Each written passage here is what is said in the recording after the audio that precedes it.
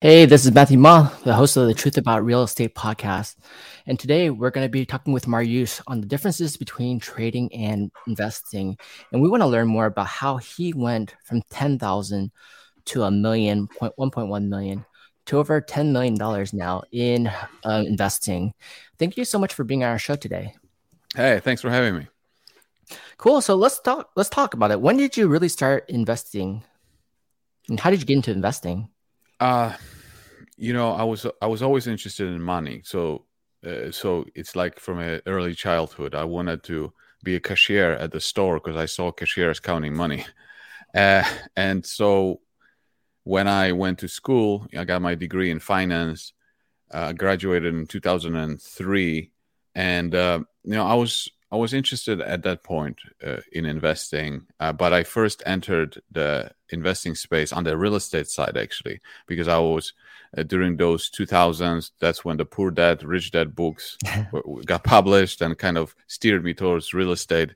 But I didn't have any money, so I figured that the best way to learn about real estate at that time was to become an appraiser. So I became an appraiser on the residential side, and then on the commercial side, then I worked as a broker, selling apartments. And but I didn't really have the passion for real estate the way I have for stocks.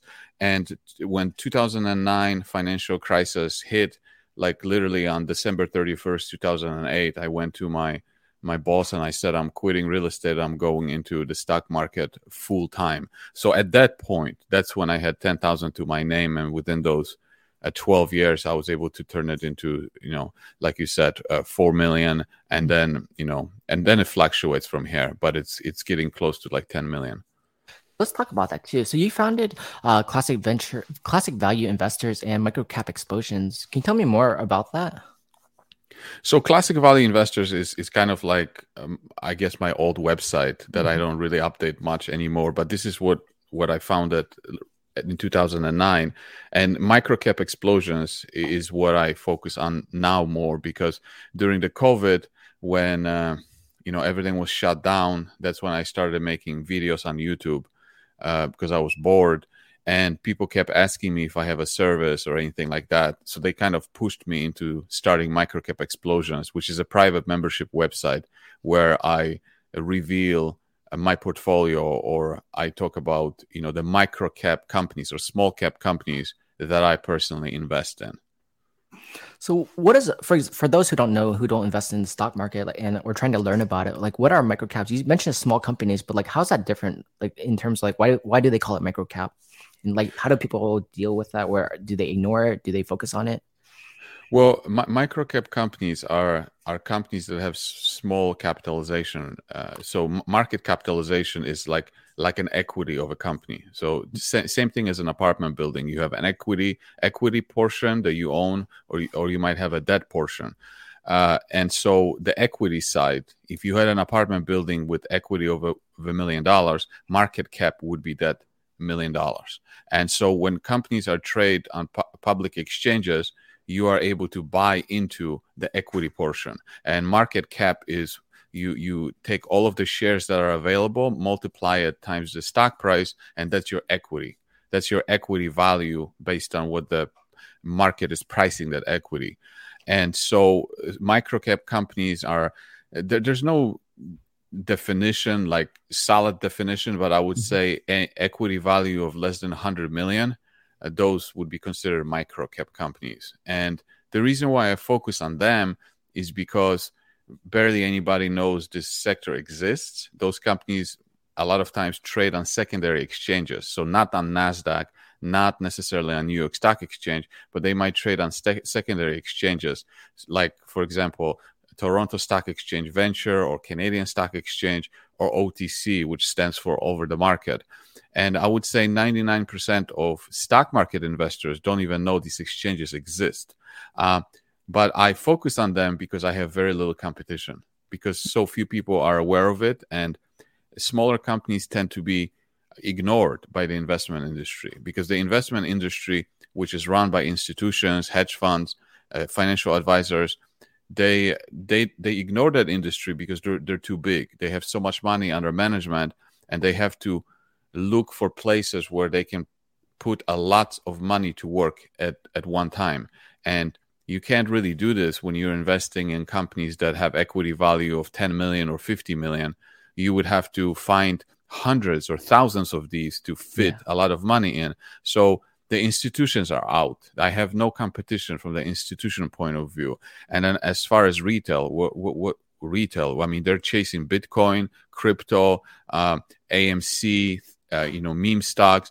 They don't even know this sector exists. So I don't have competition from the institutions. I don't have a competition from retailers.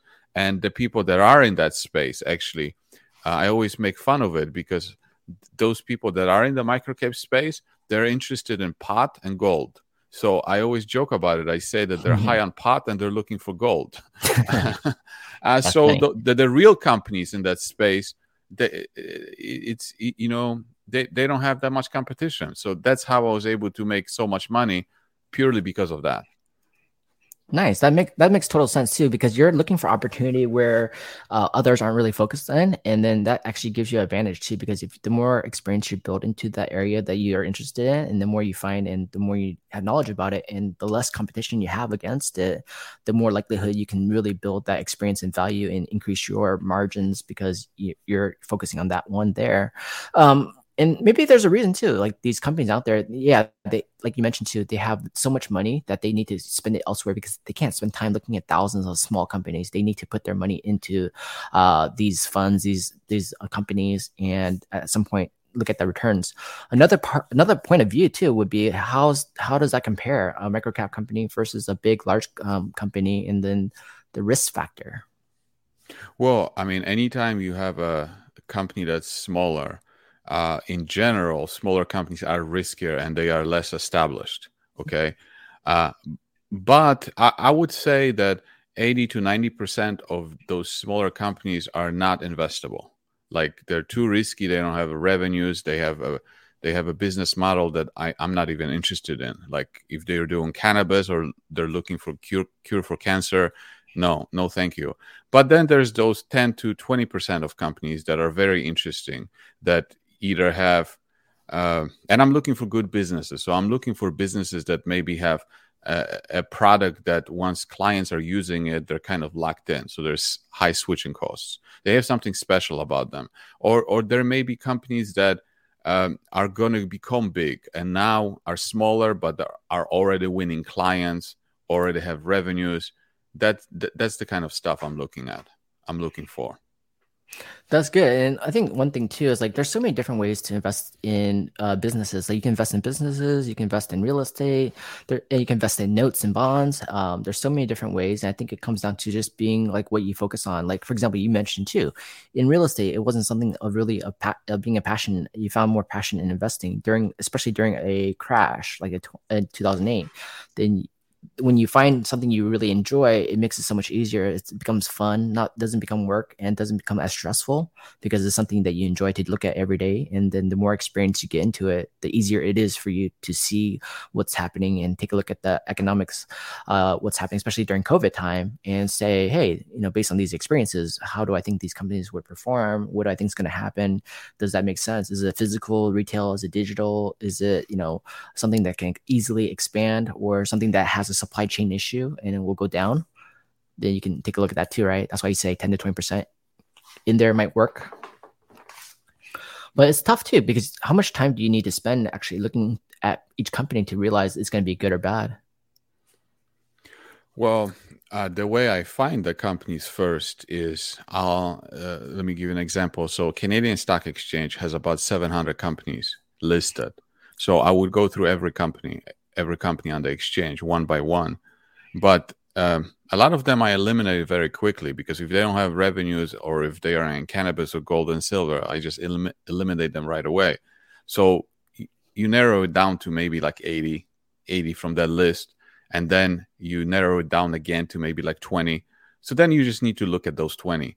And then, it takes, once you like what you see, then I will spend 2 to 3 weeks on it to make sure that, the story checks out and the company is really what it is. Which, what I would do is I would get on the phone, just like I would do as an appraiser. Like, when I would appraise a property, I would have to get on the phone to verify everything, taxes and assessment and things like that, rent comps and things like that.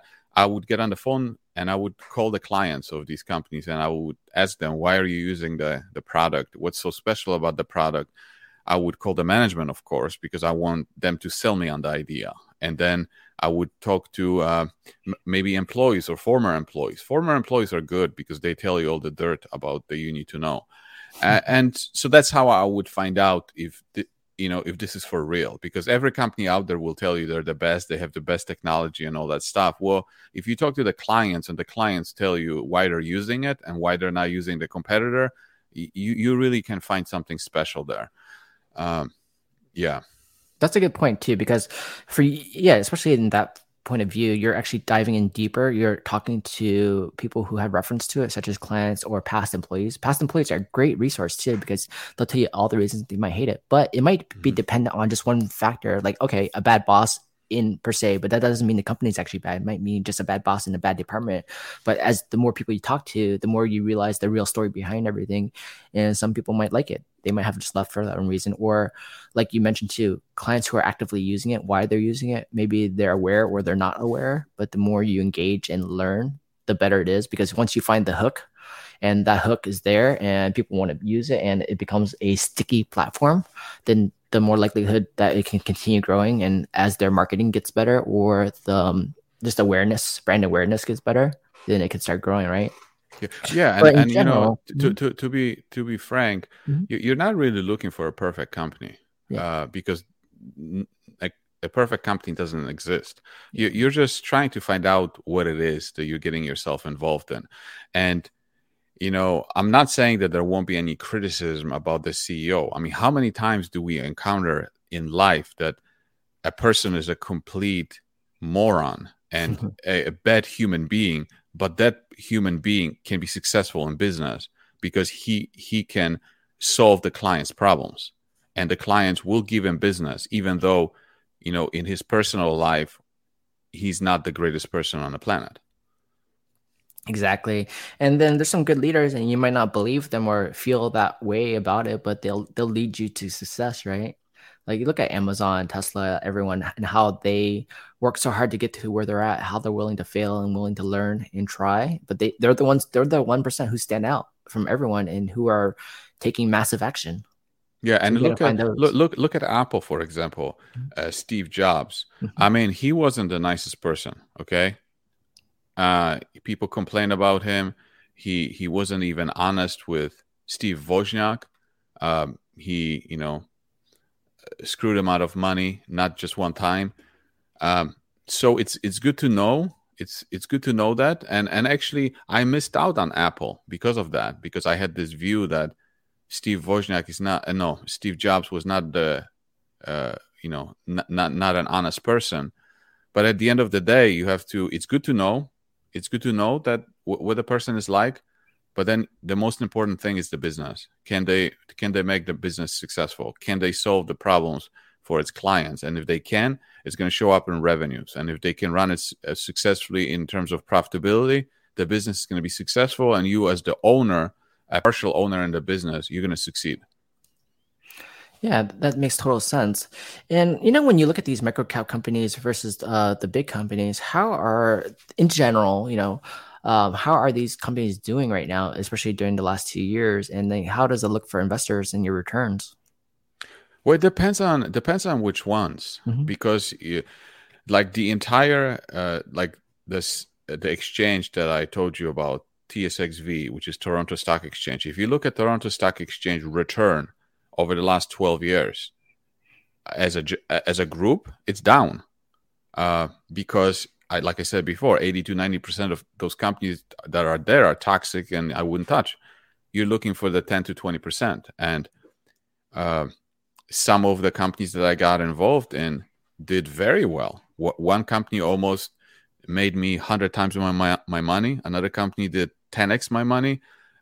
So I focus on individual companies. If the story and the business of individual company is good, it's going to make me money. And if I don't overpay for the stock, then it's so easy to make money when you pick the right company and you don't overpay for it. Okay, it's so easy, but it's so hard to make money when you choose a really bad business, and especially when you overpay for it. It doesn't matter how much you know about the company. It doesn't matter how wonderful the CEO is.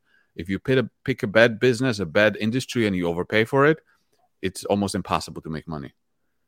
So how do you know, how do you use your gut, your knowledge, and know you're picking a good company versus a bad company? What indicators do you see as either being good or bad upfront? I wanna have a good quality revenues. So if I have a choice between recurring revenues or one-time revenues, I want recurring revenues. That's true. Yeah. And I want revenues that are high gross margin revenues, because a company A with $100 of revenues might not equal to company B with $100 of revenues. Is how much are you making on those revenues? What is your gross profit margin? I want companies that have 50% profit margin or more, or are on the way of improving that margin, because if the margins are good, then the bottom line is likely to be achieved. And so I look at the quality of those revenues. I look at how sticky the customers are, because the stickier they are, the more high quality revenues I have. And then I look at how much does it cost to grow those revenues. There's a capital intensive way of growing revenues, and there's a cheap way of growing revenues. If you have an apartment building, 10-unit apartment building that's fully occupied, how can you grow revenues? You have to build another apartment building, or you have to buy another apartment building. That's capital intensive. But if you have maybe a technology platform, how much does it cost you to double the clients? Nothing. Very little, because your platform is already built. So you might have to spend some money on marketing. Well, you also have to spend money on getting new tenants to your apartment building, but you don't have to build another business. So that's important. How do those revenues grow? Do the revenues grow, in a capital intensive way? If for example, you're in the business of, taking people on cruises, like ship cruises, how can you increase revenues? You got to build another ship. Well, another ship can cost you $100 million. You see, those kinds of businesses are not the businesses that I want. I don't want those kinds of businesses. Capital intensive businesses is not an interest for me. I want revenues to grow without spending a lot of money. That's very true. It's kind of like when you watch Shark Tank TV, the same principles apply to those guys. They look at what you just mentioned too, like looking at the hockey stick and how companies can grow, and how not being capital intensive is actually advantageous, right? And the fact that you can do it at scale and, like you say, increase your marketing, increase the product knowledge, increase the values of it, and making it stickier, the more likelihood it can gain traction. And gaining that traction can make it so much more substantial. Like building another apartment, buying another apartment, adding value, it takes a lot of time, a lot of work, and you can increase value there. And there's different principles of real estate versus investing in the stock market. But from your point of view too, when you find those companies you just mentioned that have 50% gross margin or more, that's not capital intensive and is doing well and has a good leadership and has a good sticky product that just needs traction, then that's really a great way to see and figure out. Talking about real estate here, real estate or stock market investing. You see, I actually tell people that when they don't have a lot of money to their name, it's better to go into real estate, because real estate is not very scalable and real estate is very local. So if let's say I have nothing to my name, go and get a real estate license, start selling real estate, because you can invest your time and you can make a lot of money quickly if you're successful. Selling commercial real estate or high-priced residential properties, you can make commissions of 50 to 100,000, right? So that I would say do that. Now, once you have $10,000 to $50,000, it's probably best to go and find a home to flip, because you don't have a lot of competition in the local area, and you can really find inefficiencies. But once you reach another level, 500,000 or $1 million, then then it's better to actually go into the stock market, because then you can get a lot more leverage, because you can simply buy more shares of the company that you want. And to do this in real estate, which is not very scalable. You have to hire more people. You have to get more money from the bank. It becomes tough to scale the business. So when you're starting off, real estate is fantastic. Then when you have more money, you can leverage it up better in the stock market. Good. Really good points of view. And I actually want to talk about that too, because, I'm interested in both categories, right? Especially as a real estate investor and syndicator, building at scale, it takes a lot of time. So in real estate as an agent, yeah, you got to sell a lot of properties, make a lot of commission, use the commission to do flipping, to do investing, multi-units. And as you start growing bigger, you go into syndication, you start using other people's money, leveraging more, going to bigger buildings. But at some point, that is also capital intensive still. And then when the opposite side of things I look at too is the stock market. How does that work? How does it play into everything in the economy?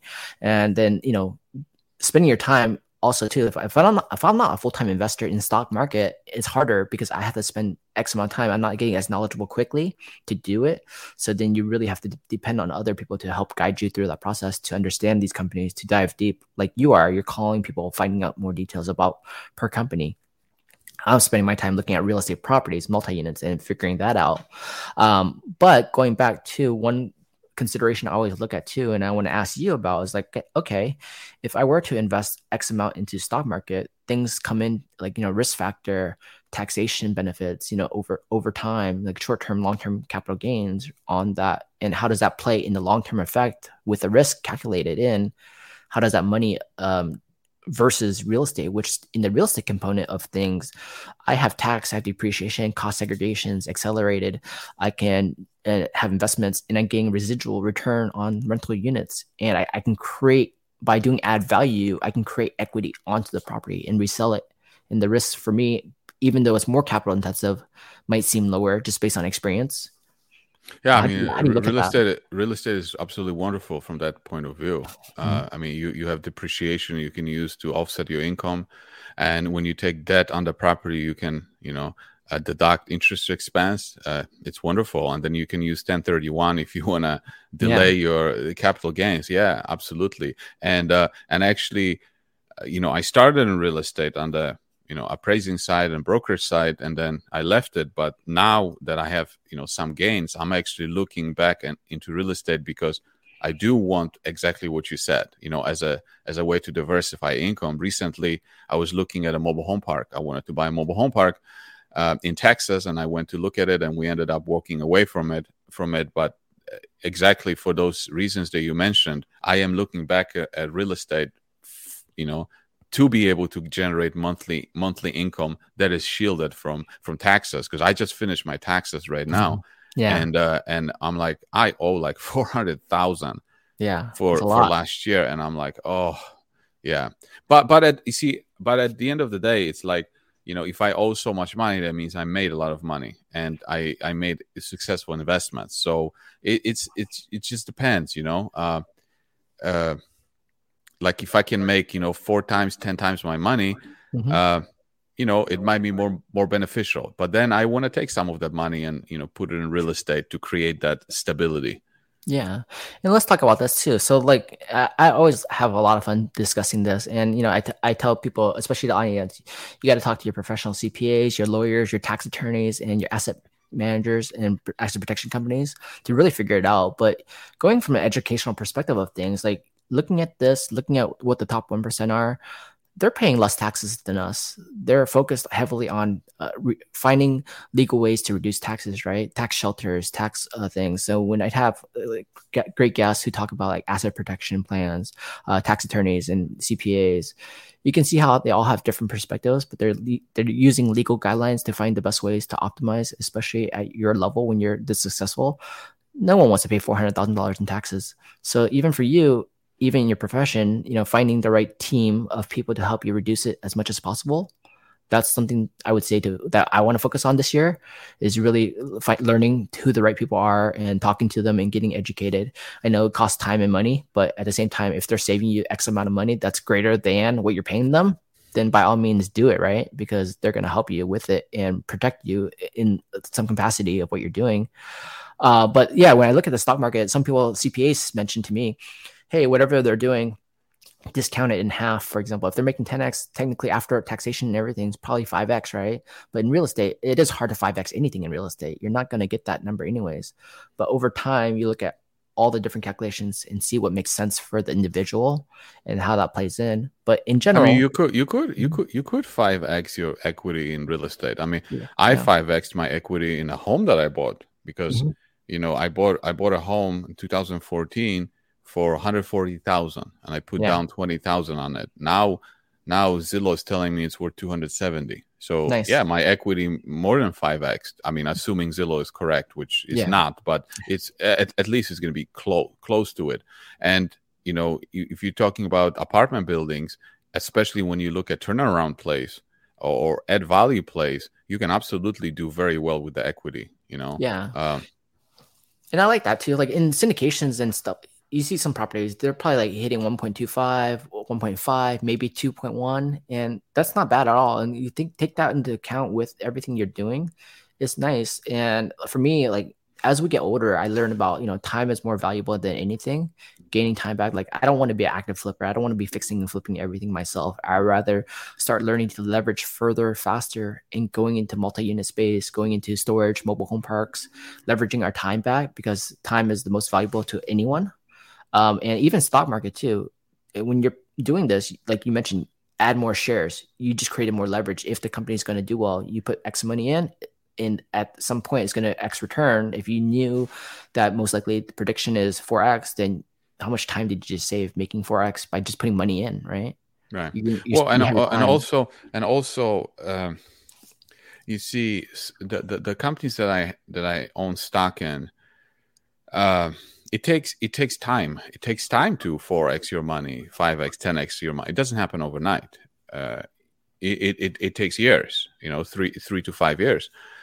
And so what do you do? What do you do during those times that you wait? Well, there's not much to do. Once you find an investment, you have to learn how to sit on it. You have to sit on your butt and do nothing. And and that's the hardest thing to do. Charlie Munger, who is, Warren Buffett's partner at Berkshire Hathaway, he said that the hardest thing for money managers is to sit on their butt and do nothing. That's the hardest thing, because especially now with social media being in your face, there's always the next great idea out there.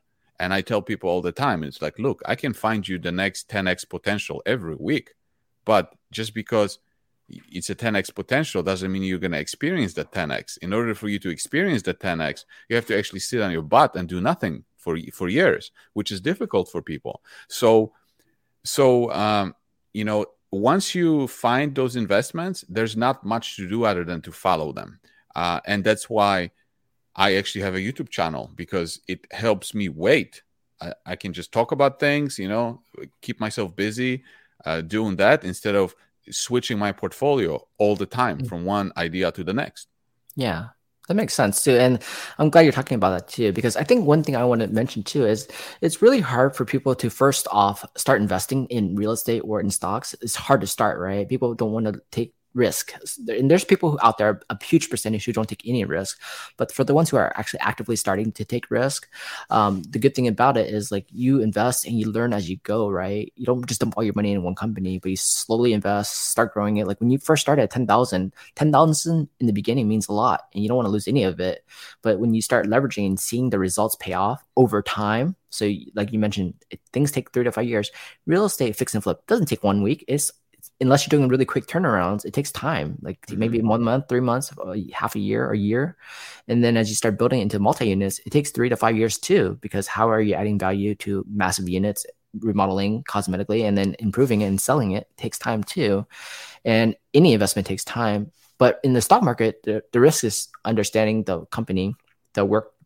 What they're doing is it becomes sticky. But like you mentioned, if you have 50% margins, then you can wait and watch over time that grow. And if you were to keep trading your portfolio, you're going to have to deal with short-term gains, right? Short-term capital gains. But it's interesting what you said about it takes time to turn around a property. It takes time to fix it up. That's one thing. If it needs fixing, then it takes time to lease it up. It can take 2 to 3 years to do this. And as an operator, a real estate operator, you understand that. You understand that patience. And people that are in business, whether it's in real estate business or any other business, they also understand that it takes time. It takes time to get contracts, takes time to add clients, takes time to build a company, takes time to add value to your company. And if you took those same people, and a lot of times I see this, people in business world, you take them into the stock market investing, all of a sudden they forget that it takes time. Now it's like, oh, they're impatient. They want things now because the ticker symbol is being quoted to them every day. But that doesn't change it. It takes time. So people in business have the right foundation. They have the right foundation, right understanding to be successful in real estate, to be successful in the stock market. But what is hard for them to do is sit on their butt and do nothing, because that's what the understanding they have, but they can't sit on their butt, because in the real estate or in the other type of business, what they are used to is hustle. That's what made them successful. They were hustlers. They made things happen. They hired people. They pushed them around. They made things happen. And then when they go and try to do the same in the stock market, it's like, look, you're taking a passive role in a company. You're not running the company anymore.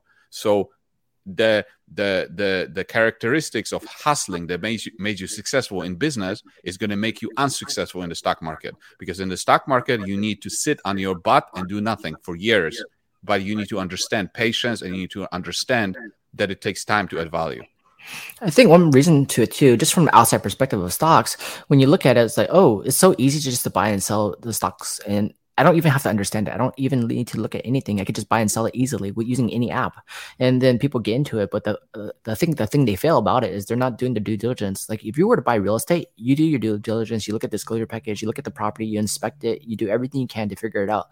But in stocks, I can just throw money at it and see what happens. And a lot of times people just base it on speculation. Oh yeah, I think this company's going to go up. People are talking about it. Let me just throw some money in. And then, oh, it went up $1. Let me just sell it right now. And then it goes up $100. Oh, I didn't think about that. I didn't wait. I didn't sit there and look at it. I didn't review the financials, the accounting, and see that they have 50% gross margins, and that's a great company with leadership. Or sometimes they get into the ones that are bad because they didn't look at it and it was all hyped up to really do well, but it failed to perform, right? Like you look at all the vision funds, and those vision funds are vision funds for a reason, right? You don't know for sure, but you're trying to make a unicorn out of something. Might work, might not, and you're throwing a lot of money at it. But when you look at the accounting, it's going downhill, burning so fast. How are they going to survive? Are they capital intensive or are they not? And then people just jump in, right? So I think one other important thing that I want to catch on to what you said is that when a buyer is looking at a real estate transaction, the buyer is going to do the due diligence. He's going to make sure that he understands the fundamentals of the property. But what you didn't say is that the seller is not an idiot. Okay, the seller of a real estate property is a fundamental. It's a business person. He or she knows exactly how much rent this property gets, what the taxes are, what the market is. Okay, he is not an idiot. He's not going to sell you the property for 10 cents on a dollar. And that's where the biggest advantage in the stock market is that the seller can be an idiot, because the seller can be a hedge fund. The seller can be a guy that doesn't even know what he owns. Or the seller can be somebody who just listened to CNBC and somebody told him that the recession is around the corner, or that interest rates are going to go up by 25 basis points or 250 basis points, right? He gets scared because he's like, oh my goodness, I need to sell my shares because the next day they might be cheaper. Nobody in real estate, nobody in the business world, try to go and approach a restaurant owner and say, you know what, the Fed just said that they're going to raise interest rates. Why don't you sell me your restaurant for half of the price than you wanted to sell it to me a week before? He's going to, tell you nicely to leave the restaurant, or he will kick you out, not nicely. All right. It doesn't happen in the business world. In the business world, people are smart. So the fluctuations in what they're willing to sell you, their business or their property, are not as great as what you can get in the stock market, simply because you're dealing with owners that are not true owners, and you can take advantage of them. Yeah.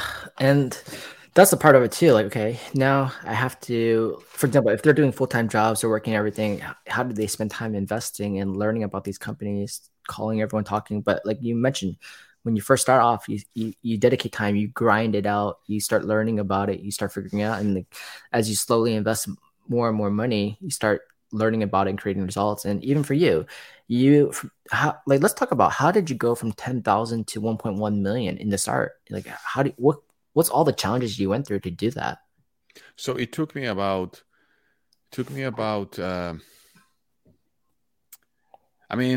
because I invested in 2009, which was at the bottom. So it took me about 12 months to go from 10,000 to 100,000. But then it took me about 7 years, and I stayed at that level for about 7 years because I had a 4-year period that was absolutely horrible. And then from 2016 to now, it just exploded. And the period that was so horrible was from 2011 to 2016, because I got involved in the gold mining sector. And I got involved in the worst business that's humanly possible. That's when I realized, no matter how much you know about companies, when you invest in companies that are terrible, you're not going to end up very, very nice. And Warren Buffett always says, invest in a company that even an idiot can run, because one day an idiot will run it. And so I took the quote and I said, do not invest in companies that even a genius cannot run. And that's your gold mining companies. If it wasn't for that period of, those four horrible years, my performance would have probably been better. But you live and you learn. Yeah, and I think that's all about it. Like I was just doing an event yesterday and talking about failure. Like, you're not failing, you gotta keep trying, right? And even if you fail 10,000 times, you're actually learning 10,000 times how to not do it the wrong way. You're learning how to do it the right way. You learn more from failures than you learn from successes. And if you only have successes, then your ego might get just a little bit too big. Yeah. So I am very thankful for the losses that I had, because now, I'm humble, and I always realize that another blow up can be just around the corner. So that's why I choose to invest in good quality companies. That's number one determinant, because if the business is good, even if I make mistakes, just because the business is good, it will probably bail me out. Yeah, you're right. And you're also invested in multiple companies. So you're actually, even in your investments, you're still diversifying, because you're investing in multiple companies and you have different sectors within those, and the ones you like and trust, and you see potential even during this time period of COVID, meltdowns and things like that. If you can see sustainability within those companies and you are patient to wait it out, and knowing that they have the right leadership, then it can be exponential. But the hardest part is waiting, sitting there. Like, who wants to see numbers drop down? So, and then, for example, even Amazon too, right? The numbers are not always positive. They go up and down. They fluctuate even over 20-year period. It took a lot of time, right? And the goal was to always growth. Yeah. The volatility is, if you want to make a lot of money the way I'm making it, you have to have a stomach for volatility, because one of the things that I like about my sector is the lack of competition. But one of the reasons why there's lack of competition is because smaller companies have more volatility, and volatility scares people, and volatility keeps people away. So if I can handle that volatility, that automatically eliminates so much competition. Yeah. Let's talk about what do you think about Warren Buffett, and how is his strategies? Like, what does he do? Well, Warren Buffett is what got me started into this whole thing. And what I appreciate about Warren Buffett is that he approaches investing from the point of view that there is something behind the ticker symbol. There is a business behind the ticker symbol. And so, invest intelligently, invest fundamentally. But what I do different than Warren Buffett is that I I invest in a way that young Warren Buffett would invest, because someone asked him a question at Berkshire Hathaway, what he would do if he had $10,000 to his name and he was graduating college. He said he would go after small companies and he would start A through Z, look at them one by one. And he would do that because the investment industry is not set up to benefit from small companies. So the probability of mispricing is the greatest at these small companies that are obscure, that nobody knows about. So that's really what I'm trying to follow, is exactly what he would do if he was younger. Because right now he cannot do what I'm doing because he has too much money. He has to go after the big whales, and he just doesn't have time, and the whole industry doesn't have time to go and invest in the things that I can. But just like what you said, when you have 10,000 to your name, don't go after apartment buildings. Go after single family homes, because you're small enough that you can do this. But then as you become more and more successful, you are forced to go after bigger buildings, after bigger properties, or maybe even portfolios, simply because of your size. And because of that, you are not going to pay attention to the small opportunities that might be just around the corner in this neighborhood. Yeah, and I think about that all the time too. Like, for example, when you talk to new investors, new buyers, you don't have to stay to your local market in real estate. You can actually go anywhere. The problem with it is people don't want to spend time in researching, investing, and looking at different markets to figure out different segments, growth opportunities, net migrations. They don't want to sit there and learn this. But at the same time, if you have $10,000, you need to start investing, not just leaving it in the bank. Inflation kills it. And you got to realize, okay, with this investing money, this play money, at my age, I can take risks, especially at a younger age, and I can use this as an opportunity to learn, to start investing, to find an area where I can invest with 0 down, 3% down, 10% down. And there's homes in the market in the US that are relatively cheap, but still have really good cash on cash. But if you don't spend the time researching, just like you do in the stock market, then you never get the opportunity to find it, right? That's right. People want to be told where to invest their money. It's, for some reason, in general, people are so scared. They don't you can have a doctor that makes a lot of money, but he's so scared to put that money into use and make the money work for him or her. And especially when it comes to, the stock market investing, people want to invest in things that other people invest in. So they read in the newspaper, or so-and-so is investing here, I want to invest in this. And that's not the greatest recipe for success. Just like when you are selling a house, if you're buying a house, you don't really want a lot of people competing with you for that house if you want to get a good price. And if you're selling a house, you want a lot of people looking at your house. And why wouldn't you do the same when it comes to investing, any type of investing? You want to invest in things that you don't have a lot of competition. After you invest in it, then you want a lot of people looking at it, but not while you're trying to buy it.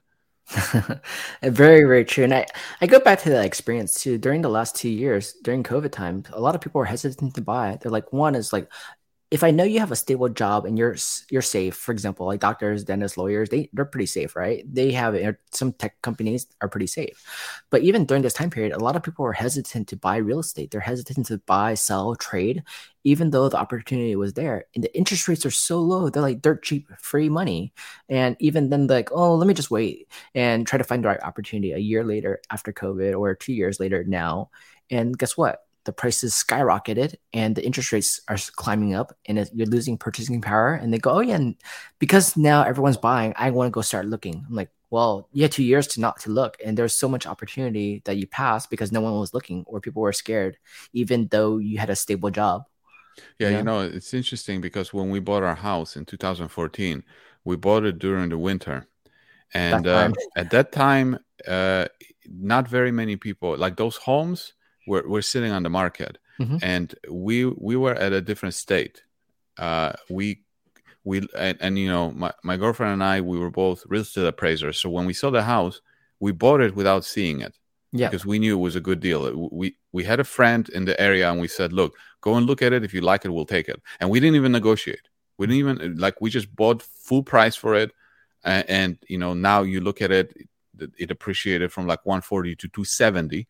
Nice. And simply because we bought it when nobody was looking at it, it was during winter, and it was during the time that in general people were the homes weren't moving that fast. But we didn't bother to be like, oh, let's see if we can get it for 4,000 cheaper. It didn't matter. We knew that it was going to sell. I mean, we knew it was good property. It was only like 20 years old, and we got it, and and now if we were to sell it, we would walk away with a lot more than what we put in.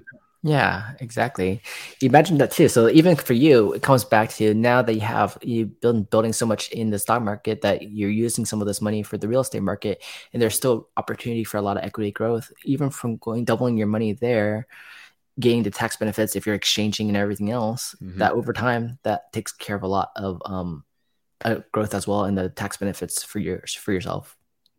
So that's good that you're looking at both sides of things. It's always good to diversify and to look at actively how can you help financially build your portfolio while reducing taxes, Yeah, that's right.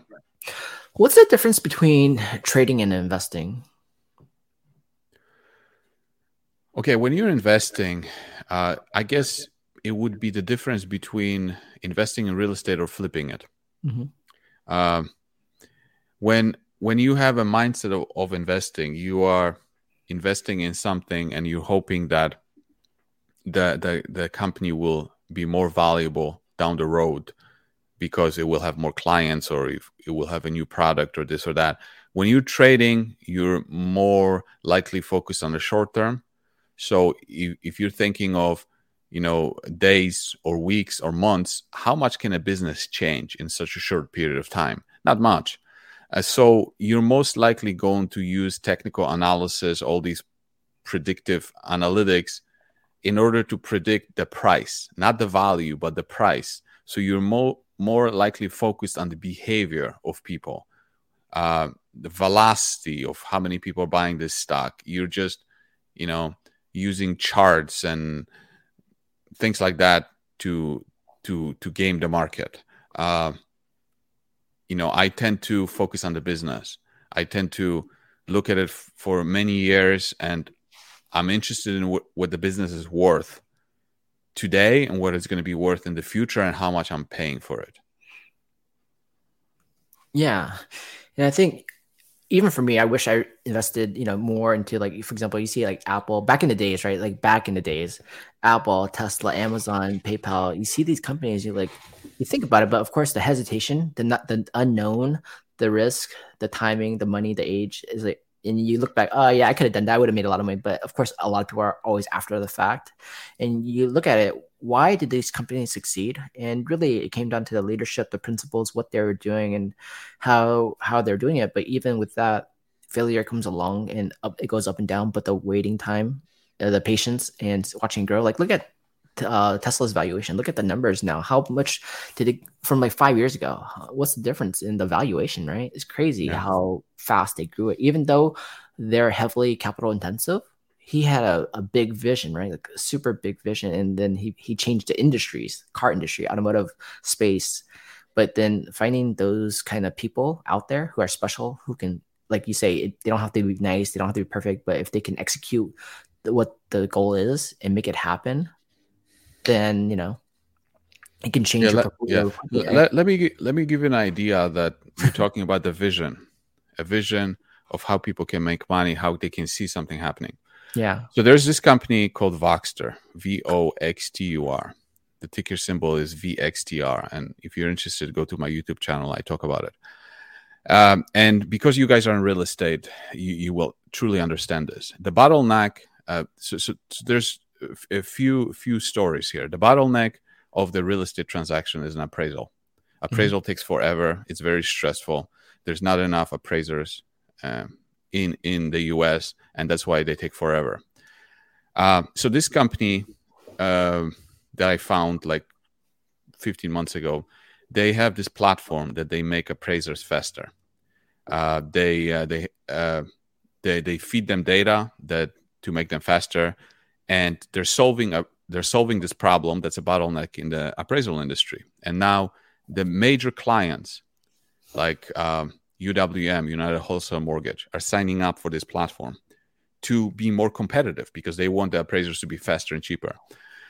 And nobody knows about this company. Barely anybody knows about this company. And I already 10x'd my money on it because I found it so early. But a few days ago, on April 6th, they have a title division as part of the company in addition to appraisals. And title insurance is like a scam, like literally a scam. If you look at an insurance, regular insurance, health insurance or auto insurance, when insurance companies collect premiums, they pay out about 80% of premiums in claims because they price their premiums based on probability, and that's what it turns out to.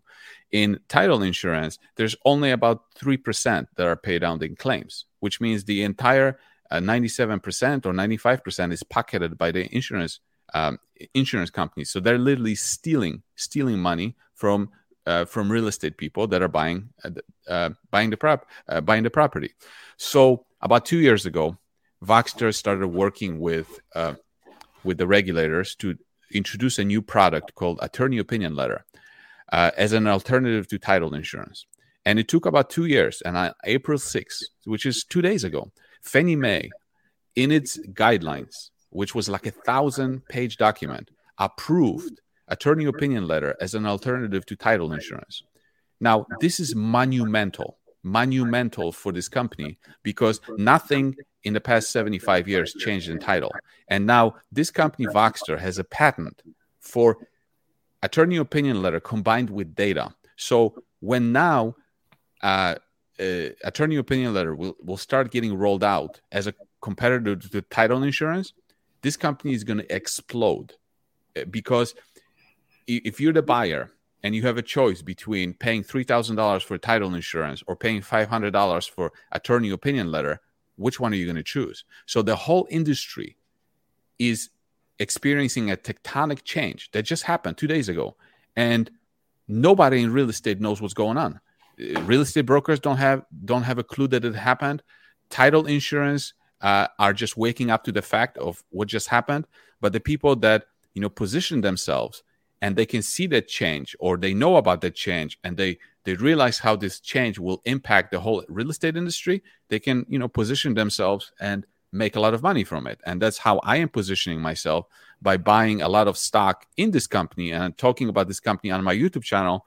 But I wanted to tell you about it because you guys can relate to it, because you're in real estate, you know what title insurance is, and you know what kind of impact this change can have on the whole industry. Yeah, and that makes total sense. And yeah, like for example, you're finding inefficiencies with title, with insurance, with all these companies out there, and you figure a way to make it better, cheaper, and easier. And a lot of buyers, they actually think about it. They ask, do I need title insurance? Why do I need this? How come it costs so much? Like, what does it do for me? I never heard anyone ever claim a title insurance. Shouldn't they already know the answer for title, because it's, the house has been there for so long? And even there's clouds and other things, but people always question that.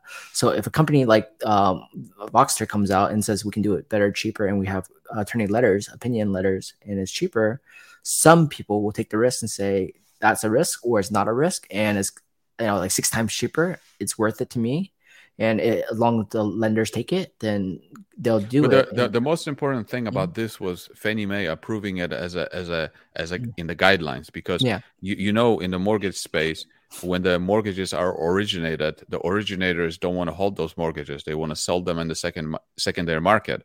And in order for those loans to be sold in the secondary markets, they have to comply with the guidelines of Fannie Mae. So if Attorney Opinion Letter is in those guidelines, then the lenders can originate loans with the Attorney Opinion Letter in it instead of a title insurance. That product can be sold in the secondary market. And that was the key to this, because without being able to sell your loans in the secondary market, that product is not going to succeed. Yeah. So now the fact that these lenders can sell it to secondary markets, it makes it so much easier. So now what you're waiting for is a time for all the lenders to start implementing it into their systems, start seeing it, people choosing it, and start accepting it and reselling it to Fannie Mae. So when that happens and you see the explosion of the company actually being utilized, then their stock should go up, right?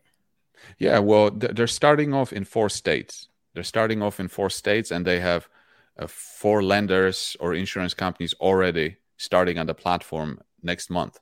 So it's going to start, slower, as any new product starts slow. but then they're going to roll it out to every state in the U.S. And if they don't have to destroy the whole title insurance. They just need a small market share of that to in order to, because these numbers are so huge that any percentage of that is huge for a small company like that. And you're right, the stock price is probably going to go absolutely nuts when people realize what's going on. And also sometime in the second quarter, this company is going to go and uplist from the Toronto Stock Exchange Venture to NASDAQ. And when it goes to NASDAQ, then it's a completely different game. And I personally own about 1.3 million shares. I think I'm going to make 50 million on it based on what I think that the stock is going to do, fundamentally when these things happen. And that's big too, because you're not taking it by a small chunk and just say, okay, I just put like 1,000, 2,000, 5,000. You put 1.3 in it. That's a lot of money to put in value, regardless of what price point you bought it at. That dollar amount, that value is a lot to swallow, right? And like you're betting big, but you're also in your portfolio. That's a small portion, but you're betting on it, and you're realizing you're taking news, what's happening, for example, Fannie Mae approving it, and now it's rolling out. So you're waiting. Next thing for you is waiting. How long do you think you need to wait before you can hit 10x, 50x? As long as it takes. It might take 3 years, might take 5 years. I just know that this is a very big problem in the industry. Yeah. And Fannie Mae and HUD are addressing it. And this is not the only thing that they're addressing. They're also addressing the appraisals. That's why this company is going to do well because of all that. Because Fannie Mae did a study in December talking about how the closing costs for low-income buyers of real estate are higher than the down payment. How crazy is this? That the cost of the appraisal and title, because these are the biggest contributors to the closing costs, are higher than the down payment. So they're addressing this issue. They're addressing this issue by changing some standards on the appraisal side, where now desktop appraisals can be used for as regular appraisals, where before you had to have a full-blown appraisal with the appraiser going and inspecting the property. Now desktop appraisals can be used for purchase transactions, which means that the appraiser doesn't have to leave the office. So that speeds up the whole process. And then the whole thing with the title or attorney opinion letter, that's part of the whole transaction of lowering the closing costs. Because if we can lower the closing costs, we can increase affordability of housing. So that's a big deal. Nice. And then, I got to look at this company too, because what you said, it makes total sense. And even when you look at the daily trading, it goes up and down a little bit. But even for you, it's about the long-term effect, because this just started rolling out and people are testing it out. But once it starts gaining momentum and going into all the systems and everyone doing it, that valuation will definitely increase a lot, just based on that fact. Once they get it rolling out, so that patience, waiting and watching the daily numbers, you just it's not like some little dinky company out there. This is a company that already they're going to have about $200 million of revenues in 2022. So nice. This is not like a startup or anything. But, for those that are interested, go to my YouTube channel. I created a 11-part video series about this company, explaining, what's happening. So don't just buy the stock. Just, educate yourself, watch my videos, and then decide on your own if this is something that you want to be part of. Cool. Any advice you have for investors, new or seasoned investors, for 2022? Probably the best thing you can do is to think independently. Make your own decisions. Don't rely on others to tell you what to do, and just, make up your own mind on your own. Yeah, and I think really focus on, learning to invest, focus on being independent, doing your research, figuring out solutions, trial and error. Don't go blow all your money on one thing, but really try to learn about the experience and try to get the financial goal, the passive income, and build real wealth. I think that's the real goal, rather than just sitting there, leaving money in a bank and just having a job, right? Try to build up your value, your family. Yeah, I would agree with that. Okay, cool. How do people reach out to you to learn more about what you're doing and how you can help them? Yeah, take my impossible to pronounce name, put it into YouTube, and you'll find my YouTube channel, and then you'll find all kinds of ways to contact me. Okay, and how do you pronounce your first and last name again? Mariusz Skonieczny. All right, thank you, Mariusz, for your help on this and talking about real estate, talking about investing, and learning from you more on the differences and how it can help people and how people just need to make some kind of movement to really learn and grow. So yeah, be sure to check you out on YouTube and other social media channels, learn more about what you're doing and how you're growing your portfolio. That's amazing how you went from 10,000 to over 4 million now. Yeah. And that's a lot of guts to do. And for you, congratulations on that volatility, dealing with it and really learning about it over a 10-year period. This is not one day period where you make all this money. You said 10 years to become where you're at now. That's a lot of time. Yeah, that's right. More like 13.